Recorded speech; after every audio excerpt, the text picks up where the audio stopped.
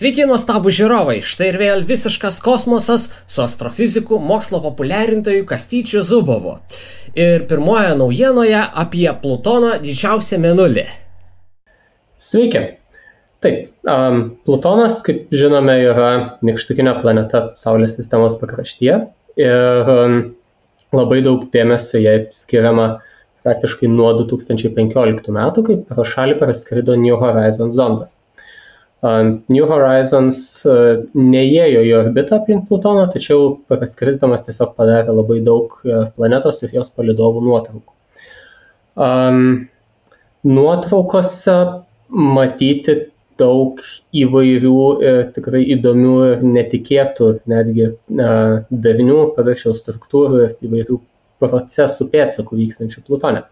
Taip, kad tai parodo, kad šitas kūnas, jis yra ganėtinai aktyvus, netgi aktyvesnis įvairiais aspektais, negu buvo manyta iki tol. Didžiausias Plutono palydovas, Charonas, taip pat turi įdomių savybių ir viena iš tų įdomiausių savybių yra tamsiai raudona dėmė aplink šiaurinę ašigalį. Pietinio ašigalio New Horizons nufotografuoti neturėjo galimybės, taip kad nežinoma, ar ten panaši dėmė yra, tačiau akivaizdu, kad viena dėmė yra tokia lokalizuota būtent aplink ašigalį, ties pusiauju to raudonio nebėra. Oficialiai tas regionas pavadintas Mordoro tamsuma, arba angliškai Mordor Macula. Macula yra būtent planetinės nomenklatūros terminas reiškiantis tamsų regioną. O ten apskritai yra gan tamsu ir Saulės šviesa taip jau nėra taip stipriai kaip čia pas mus. Taip, žinoma, Plutonas yra keliasdešimt kartų toliau nuo Saulės negu Žemė.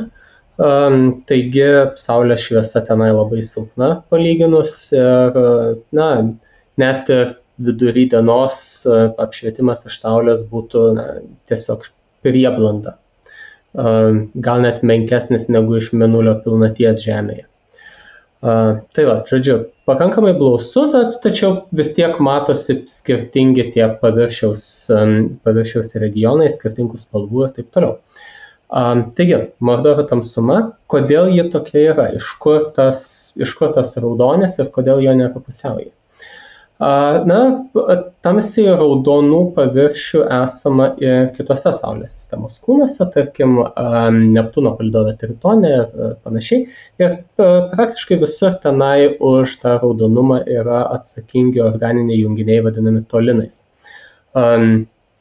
Tolinai yra tokia visų organinių junginių molekulių klasė ar grupė, kuriuos vienyje tiesiog tai, kad jie susiformuoja, kai angliavandenilius veikia ultravioletinė spinduliuotė, ir ne tik ultravioletinė, regimoji, šiek tiek jos gali paveikti, suardyti visaip ir paskatinti jų persiformavimą. Tada susidaro įvairiausių tokių junginių, kurie bendrai paėmus sukuria rausvą arba rusvą atspindį.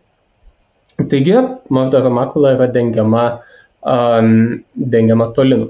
Bet kodėl tolinai yra ties Charono šiaurės ašigaliu, o ne visame jo paviršiuje? Ir čia prieinam prie tos naujienos, tai yra tyrimas, kuriame pateikiamas galimas paaiškinimas. Toksai scenarijus paremtas tiesiog žinomomis sąveikomis tarp įvairių molekulių ir spinduliuotės. Scenarijaus esmė yra tokia, kad viskas prasideda nuo to, kad ant Charono nuolatos krenta metano, galima sakyti, sniegas iš Plutono. Nes Saulei šviečiant Plutone garuoja paviršinis metanas šiek tiek ir dalis to paviršinio metano nukrenta ant Charono. Daugiausiai, aišku, metano nukrenta ties pusiauju, bet šiek tiek pasiekia ir ašigalius. Taip, kad Charone nuolatos jis pasipildo metanu. Taip pat tiek Charoną, tiek Plutoną, tiek faktiškai visą Saulės sistemą, iš tarpžvaigždinės terpės pasiekia spinduliuotę vadinamą Lyman alfa fotonais. Lyman alfa spinduliuotė yra labai konkretaus bangos ilgio spinduliuotė, kuri atsiranda, kai sužadinto vandenilio atomo elektronas iš antro žemiausio lygmens nukrenta į žemiausią lygmenį. Tai būtent šitą energijų skirtumą atitinka tam tikra spinduliuotė, kurios visur faktiškai kosmose yra, ne tai, kad pilna, bet šiek tiek jos esama. Tai yra ultravioletinė spinduliuotė, maždaug 121 nanometro bangos ilgio. Kitaip tariant, trumpesnė, negu mes galime matyti. Ją daugiausiai skleidžia jaunų žvaigždžių aplinka, nes jaunos žvaigždės spinduliuoja pakankamai daug bendrai energingos spinduliuotės, kad galėtų sužadinti vandenilį, ir tada jau ten sužadintas vandenilis ar ionizuotas vandenilis yra kombinuodamas pagamina ir šitų fotonų. Taigi, Lyman alfa fotonai sklinda iš visų pusių ir pasiekia tarp kitų dalykų ir Charoną. Lyman alfa fotono energijos pakanka, kad suardytų metano jungtis, anglies ir vandenilio jungtį metane. Taigi, Lyman alfa fotonas gali suskaldyti metaną, padaryti iš jo reaktyvų, nejunginį, bet radikalą, kuris toliau nori sąveikauti su kitomis aplink esančiamis molekulėmis. Šito proceso eiga priklauso nuo santykio tarp Lyman alfa fotonų srauto ir metano srauto, ar tiesiog metano kiekio planetoje, šiuo atveju palydove. Ties pusiauju metano yra daug, taigi santykinai Lyman alfa fotonų nėra daug, dėl to jie santykinai lėtai tą metaną ardo ir vyksta daugybė reakcijų vėliau, kurių padariniai yra įvairiausi nelakūs junginiai, kurie tiesiog padengia Charono paviršių kaip ledas, gana atsparus tolesniam poveikiui visokios spinduliuotės. Ties ašigalėje situacija šiek tiek kitokia, tenai metano nedaug, dėl to santykinai fotonų kiekis gaunasi didelis ir dėl to metanas yra sparčiai suardomas ir faktiškai formuojasi tik tai vieno tipo junginys, tai yra etanas. Du nuardyti metano gabalai, kurie turi vieną anglį ir tris vandenilius susijungia tarpusavėje, suformuoja etaną. Tai yra sekantis paprasčiausias angliavandenilis po metano. Bet tai dar nėra visas paaiškinimas, nes etanas pats iš savęs etano ledas yra visiškai skaidrus, taip kad vis to per raudonio nesukurta. Tolesnis žingsnis šitame scenarijuje yra susijęs su Saulės vėju. Saulės vėjo poveikis Plutonui ir Charonui yra santykinai labai stiprus, nes Charono orbita aplink Plutoną yra beveik statmena Plutono orbitai aplink Saulę. Tai reiškia, kad dalį Plutono metų Charonas yra praktiškai vienu ašigaliu atsisukęs į Saulę, kitoje Plutono metų pusėje atsisukęs yra priešinga kryptimi. Taip, kad metų laikų efektai Charone turėtų būti ypatingai stiprus. Santykinai, tarkim, daug stipresni negu Žemėje. Ir vienas iš šitų efektų yra toksai, kad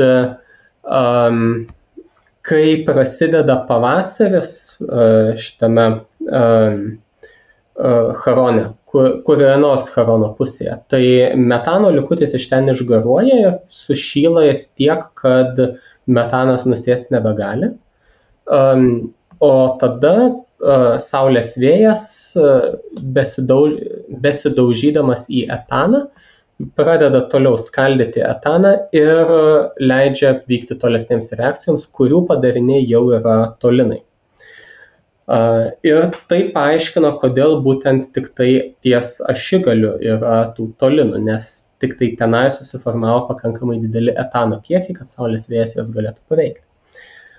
Šitas modelis kartu prognozuoja, kad greičiausiai vienu metu tą tokią raudoną tamsumą matytume tik tai viename Charono pusrutulyje ir kas pusę Plutono metų tai keistus. Bet Plutono metai trunka apie 250 Žemės metų, vadinasi, tas pasikeitimas vyktų šiek tiek rečiau negu kartą per šimtmetį. Taip kad, dabar, kaip New Horizons praskrido, jis matė tą tamsumą šiaurinėme pusrutulyje, po kokio 100 metų, jeigu tenai kas nors nuskristų, galbūt pamatytų pietinėme pusrutulyje tamsumą. Deja, iš Žemės, tarkim, stebėdami, mes patikrinti šito modelio neturim galimybės, nes pamatyti apskritai tą nutolusį Charono pusrutulį neįmanoma ir net jeigu būtų įmanoma, tai neturim pakankamos raiškos teleskopuose, kad galėtume ką nors išskirti. Apskritai, iki New Horizons praskridimo Charonas buvo faktiškai tik tai keli pikseliai Hubble'o nuotraukose, tik tai tiek buvo žinoma apie jį. Tai va, bet scenarijus įdomus, jis kaip ir paremtas tuo, ką jau gerai žinome apie šitų molekulių sąveiką su tiek Lyman alfa spinduliuotė, tiek Saulės vėjų, tiek bendrai Saulės spinduliuotė. Taip kad, atrodo galbūt tikėtinas rezultatas ir eiga, tačiau kaip yra iš tiesų, išsiaiškinti teks palaukti dar greičiausiai gana ilgai. Ta rausva spalva, ar čia būtent spalva yra esminis dalykas, ar ten yra dar kažkokių kitokių savybių turinti ta medžiaga, kuri formuojasi paviršiuje? Kiek aš suprantu, tai tolinai pati ta medžiaga turėtų sudaryti tokį kaip ir aliejingą dangalą ant paviršiaus. Tarkim, benzinas, kas irgi yra angliavandeniliai, tik taip truputį aukštesnio lygio, oktanas, tai reiškia 8 anglies atomai. Jis jau yra toks šiek tiek riebalinga medžiaga, tokia jaučiasi. Kuo daugiau tų anglies atomų yra angliavandenilio molekulėje, tuo ji labiau tampa panaši į, gal ne sviestą, bet tiesiog tokius riebalus. Ten sudėtingesni tie junginiai, jie tiesiog kambario temperatūroje yra kietos būsenos ir išlaiko tą tokią būtent riebalingą būseną. Taip kad tolinai, kaip irgi įvairių angliavandenilių mišinys, ypač labai žemoj temperatūroje, jie irgi gali šiek tiek to tokio tarsi riebumo turėti. Iš kitos pusės, tenai yra taip šalta, kad jie vis tiek turėtų būti sustingę pakankamai gerai į ledą. Čia galima įsivaizduoti tarsi sustingusi kažkokį tepalą.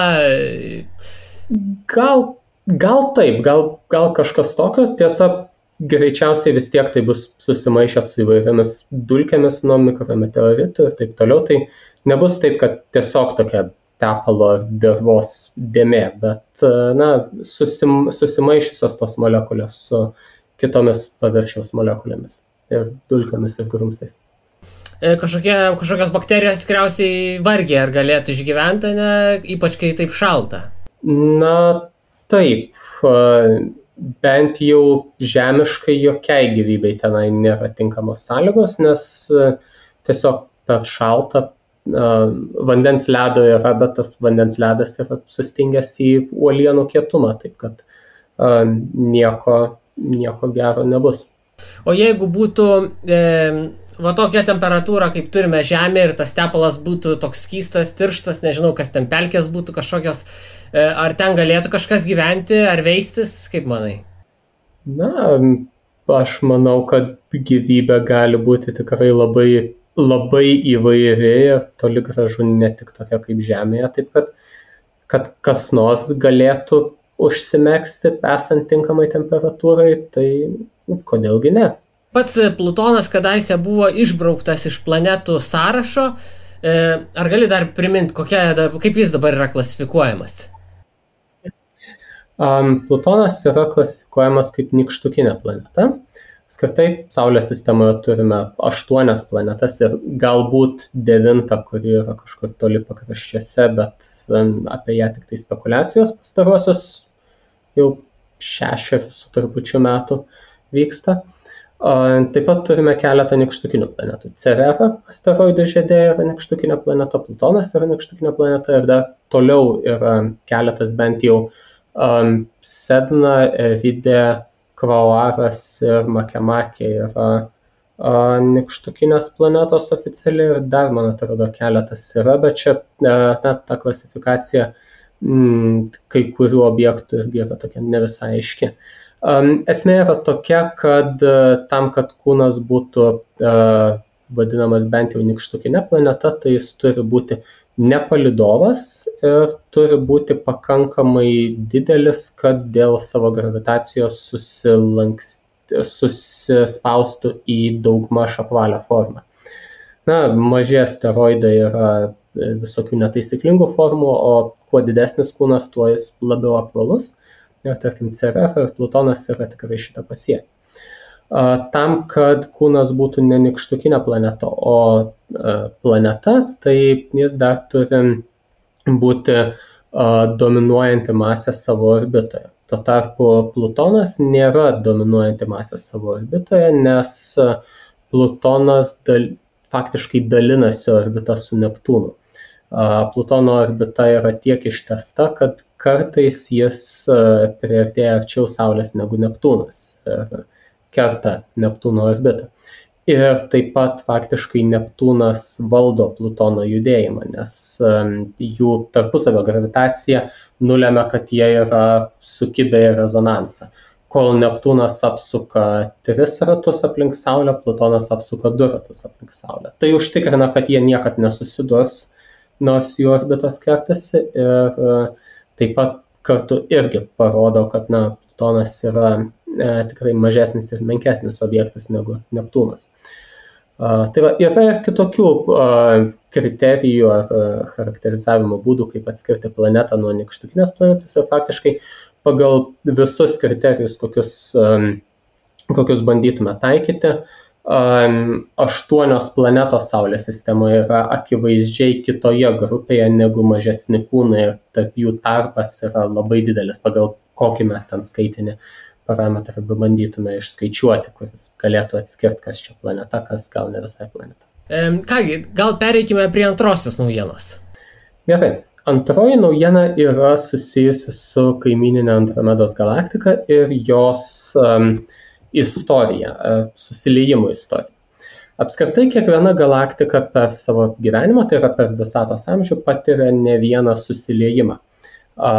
Susiliejimai skirstomi būna į didžiuosius ir mažuosius. Didieji susiliejimai yra tokie, kai 2 panašios masės galaktikos susiduria, susijungia ir susiformuoja nauja galaktika. Mažieji susiliejimai yra tokie, kai didelė galaktika praryja palydovę. Tai tarkim, paukščių takas ir Andromeda, jie po 3-4 milijardų metų šitos galaktikos susijungs į vieną, tai bus didysis susiliejimas, nes Andromeda ir paukščių takas yra panašios masės. Praeityje nei Andromeda, nei paukščių takas beveik neabejotinai didžiųjų susiliejimų nėra patyrę, arba jeigu yra patyrę, tai labai labai seniai pačioje savo gyvenimo pradžioje. Ta galim pasakyti iš to, kad abi šitos galaktikos yra diskinės. Tuo tarpu didieji susiliejimai beveik visada sunaikina diską ir galaktikas paverčia sferinėmis arba elipsinėmis.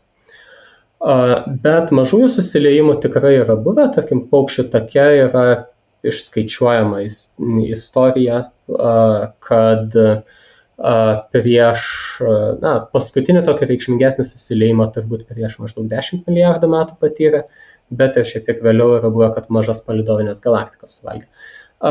Ta paukščių taką tyrinėdami tą galim pasakyti iš to, kad kai kurios žvaigždės paukščių take, ypač žvaigždės esančios hale, tai yra tokiame sferinėme telkinyje, kuris gaubia visą galaktiką.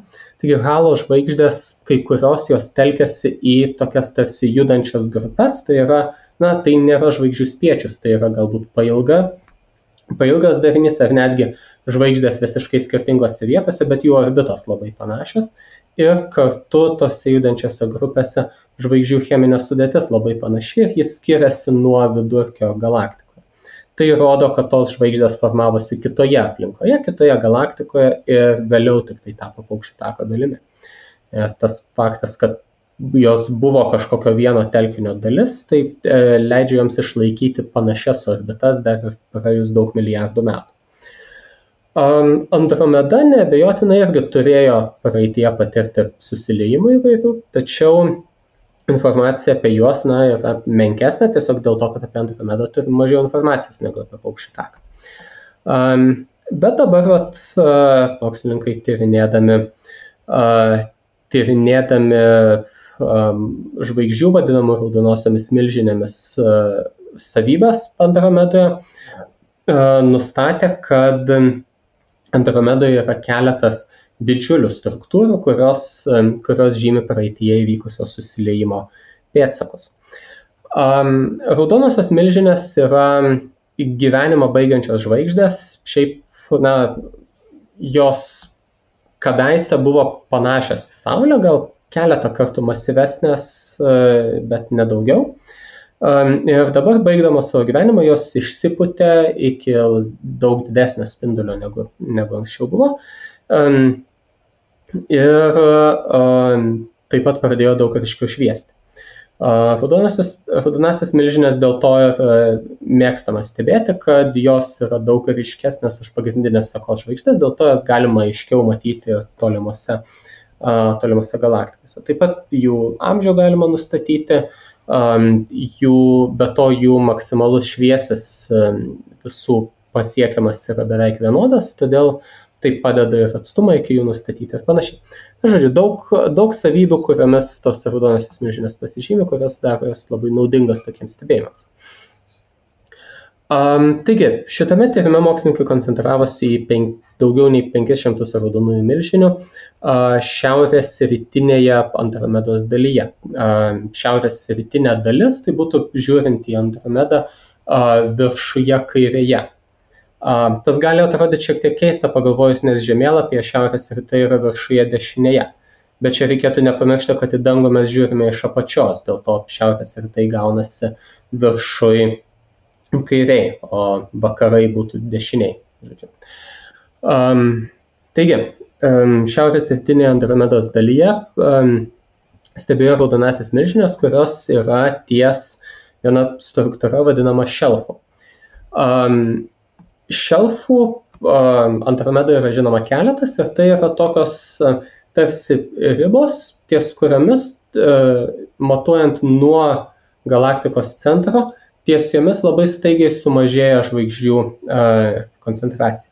Panašiai kaip kontinentinis šelfas žymi, kur labai staigiai pagilėja vandenynas, taip ir čia šelfas yra žvaigždžių koncentracijos staigiai sumažėjimas. Andromedoje, kaip minėjau, šelfų yra žinoma keletas. Ir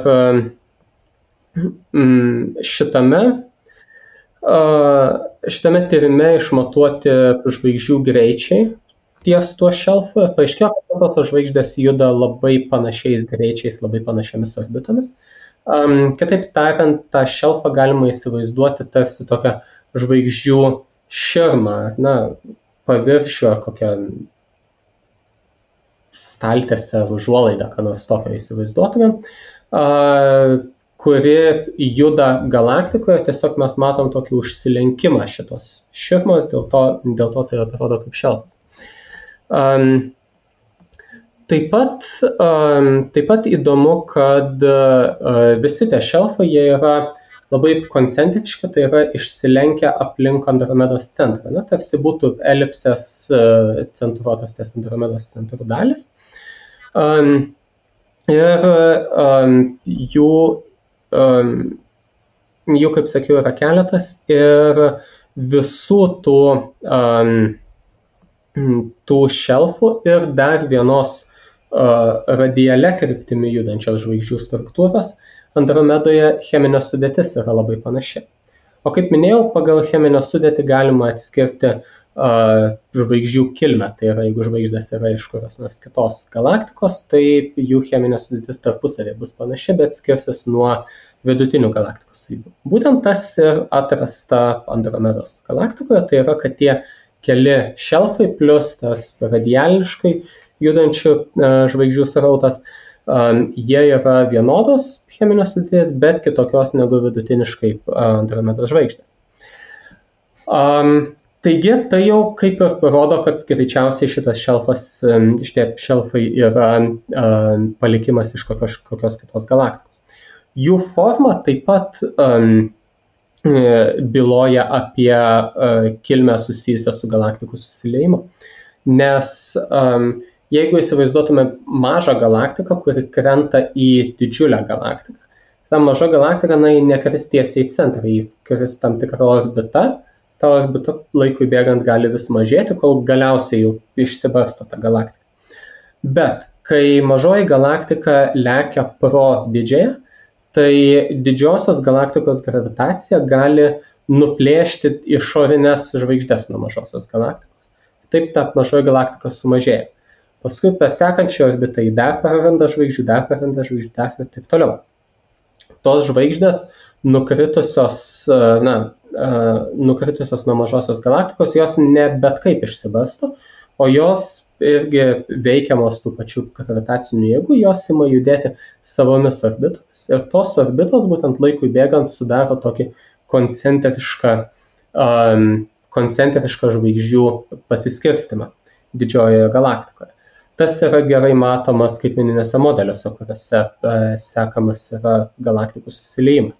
Būtent matosi, kaip iš tos orbitos, jeigu galaktika mažoji juda kažkokia orbita, tai kiekvieną sykį, galima sakyti, apsisukdama, ji nusimeta po bangą žvaigždžių į vieną pusę, į kitą pusę, į vieną, į kitą ir taip sudaro tos koncentriškus kevalus. Būtent tokius koncentriškus kevalus, kokie yra matomi Andromedoje. Ir tas faktas, kad jie yra koncentriški, jie juda labai panašiai ir jų cheminė sudėtis yra labai panaši tarpusavėje, bet skiriasi nuo Andromedos galaktikos, tai ir leidžia daryti išvadą, kad tai yra galaktikų susiliejimo padarinys. Deja, iš šitų turimų duomenų neįmanoma nustatyti, kaip seniai tas susiliejimas vyko. Tai turėjo įvykti daugiau negu prieš kokį milijardą metų, nes tiek laiko dar gali išlikti kiti geriau matomi poveikiai sukrėtimai visame Andromedos žvaigždžių pasiskirstime. Iš kitos pusės, tai turbūt įvyko ne prieš kokius 10 milijardų metų, nes per tiek laiko jau tie šelfai būtų išsibarstę visiškai ir nebesimatytų kaip tokios koherentiškos struktūros.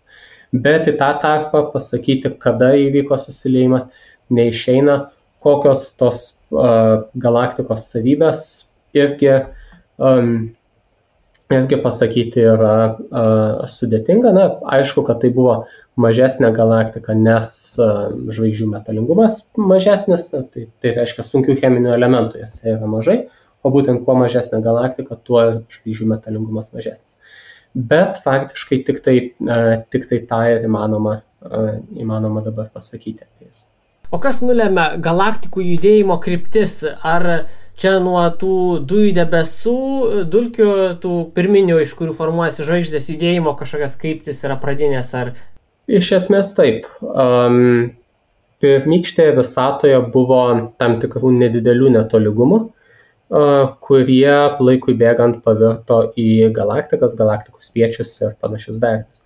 Ir laikui bėgant, aišku, gravitacija tų darinių traukia jos vienus prie kitų ir taip irgi paveikia tuos greičius. Taip, kad šiek tiek nuo pačių pirminių sąlygų, šiek tiek nuo to, kas yra aplink galaktiką, kokie kiti dariniai atraukia.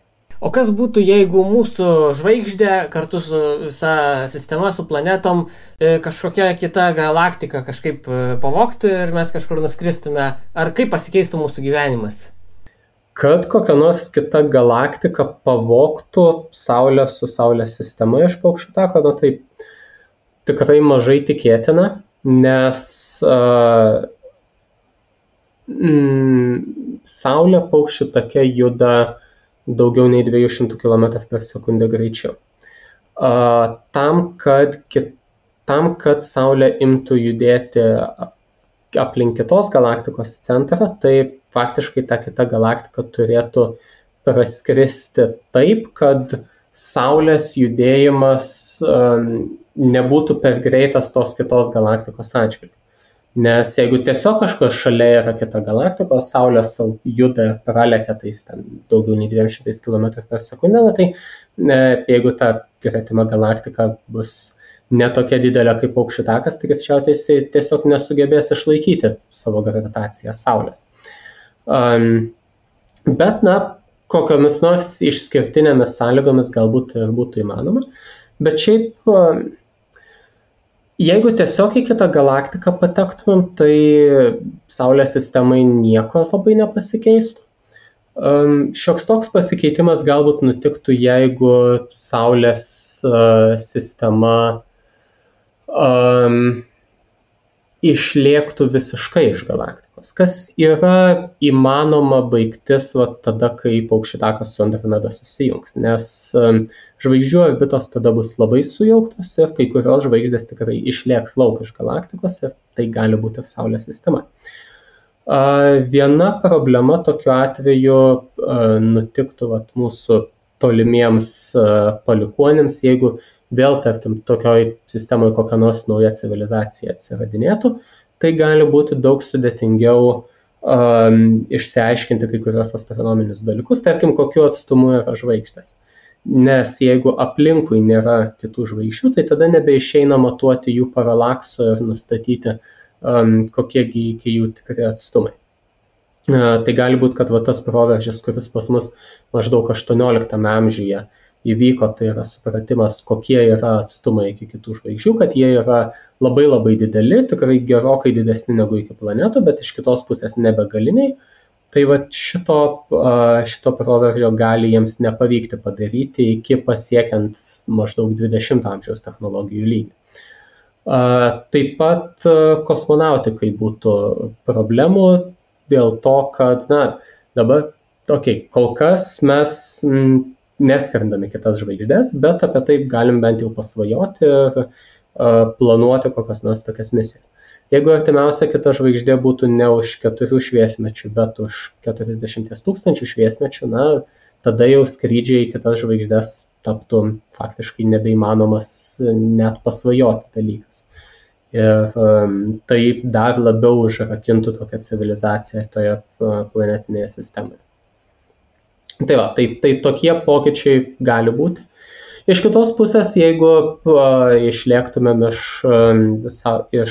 paukščių tako, tai gal nakties danguje tiesiog paukščių taką matytume iš šalies, tokią didžiulę gražią galaktiką, ne balzganą juostą, bet visą tą spiralinę struktūrą mūsų danguje, kas irgi galėtų būti labai gražu. Kągi, pamatysim galbūt jeigu žmonija tęs savo gyvenimą labai ilgai, galbūt kažką pamatys tokio. Tai ačiū tau, Kastyti, ačiū žiūrovai jums, palaikykite mus, remkite Patreon'e, tai yra Contribui platformoje ir susitiksim už 2 savaičių. Iki.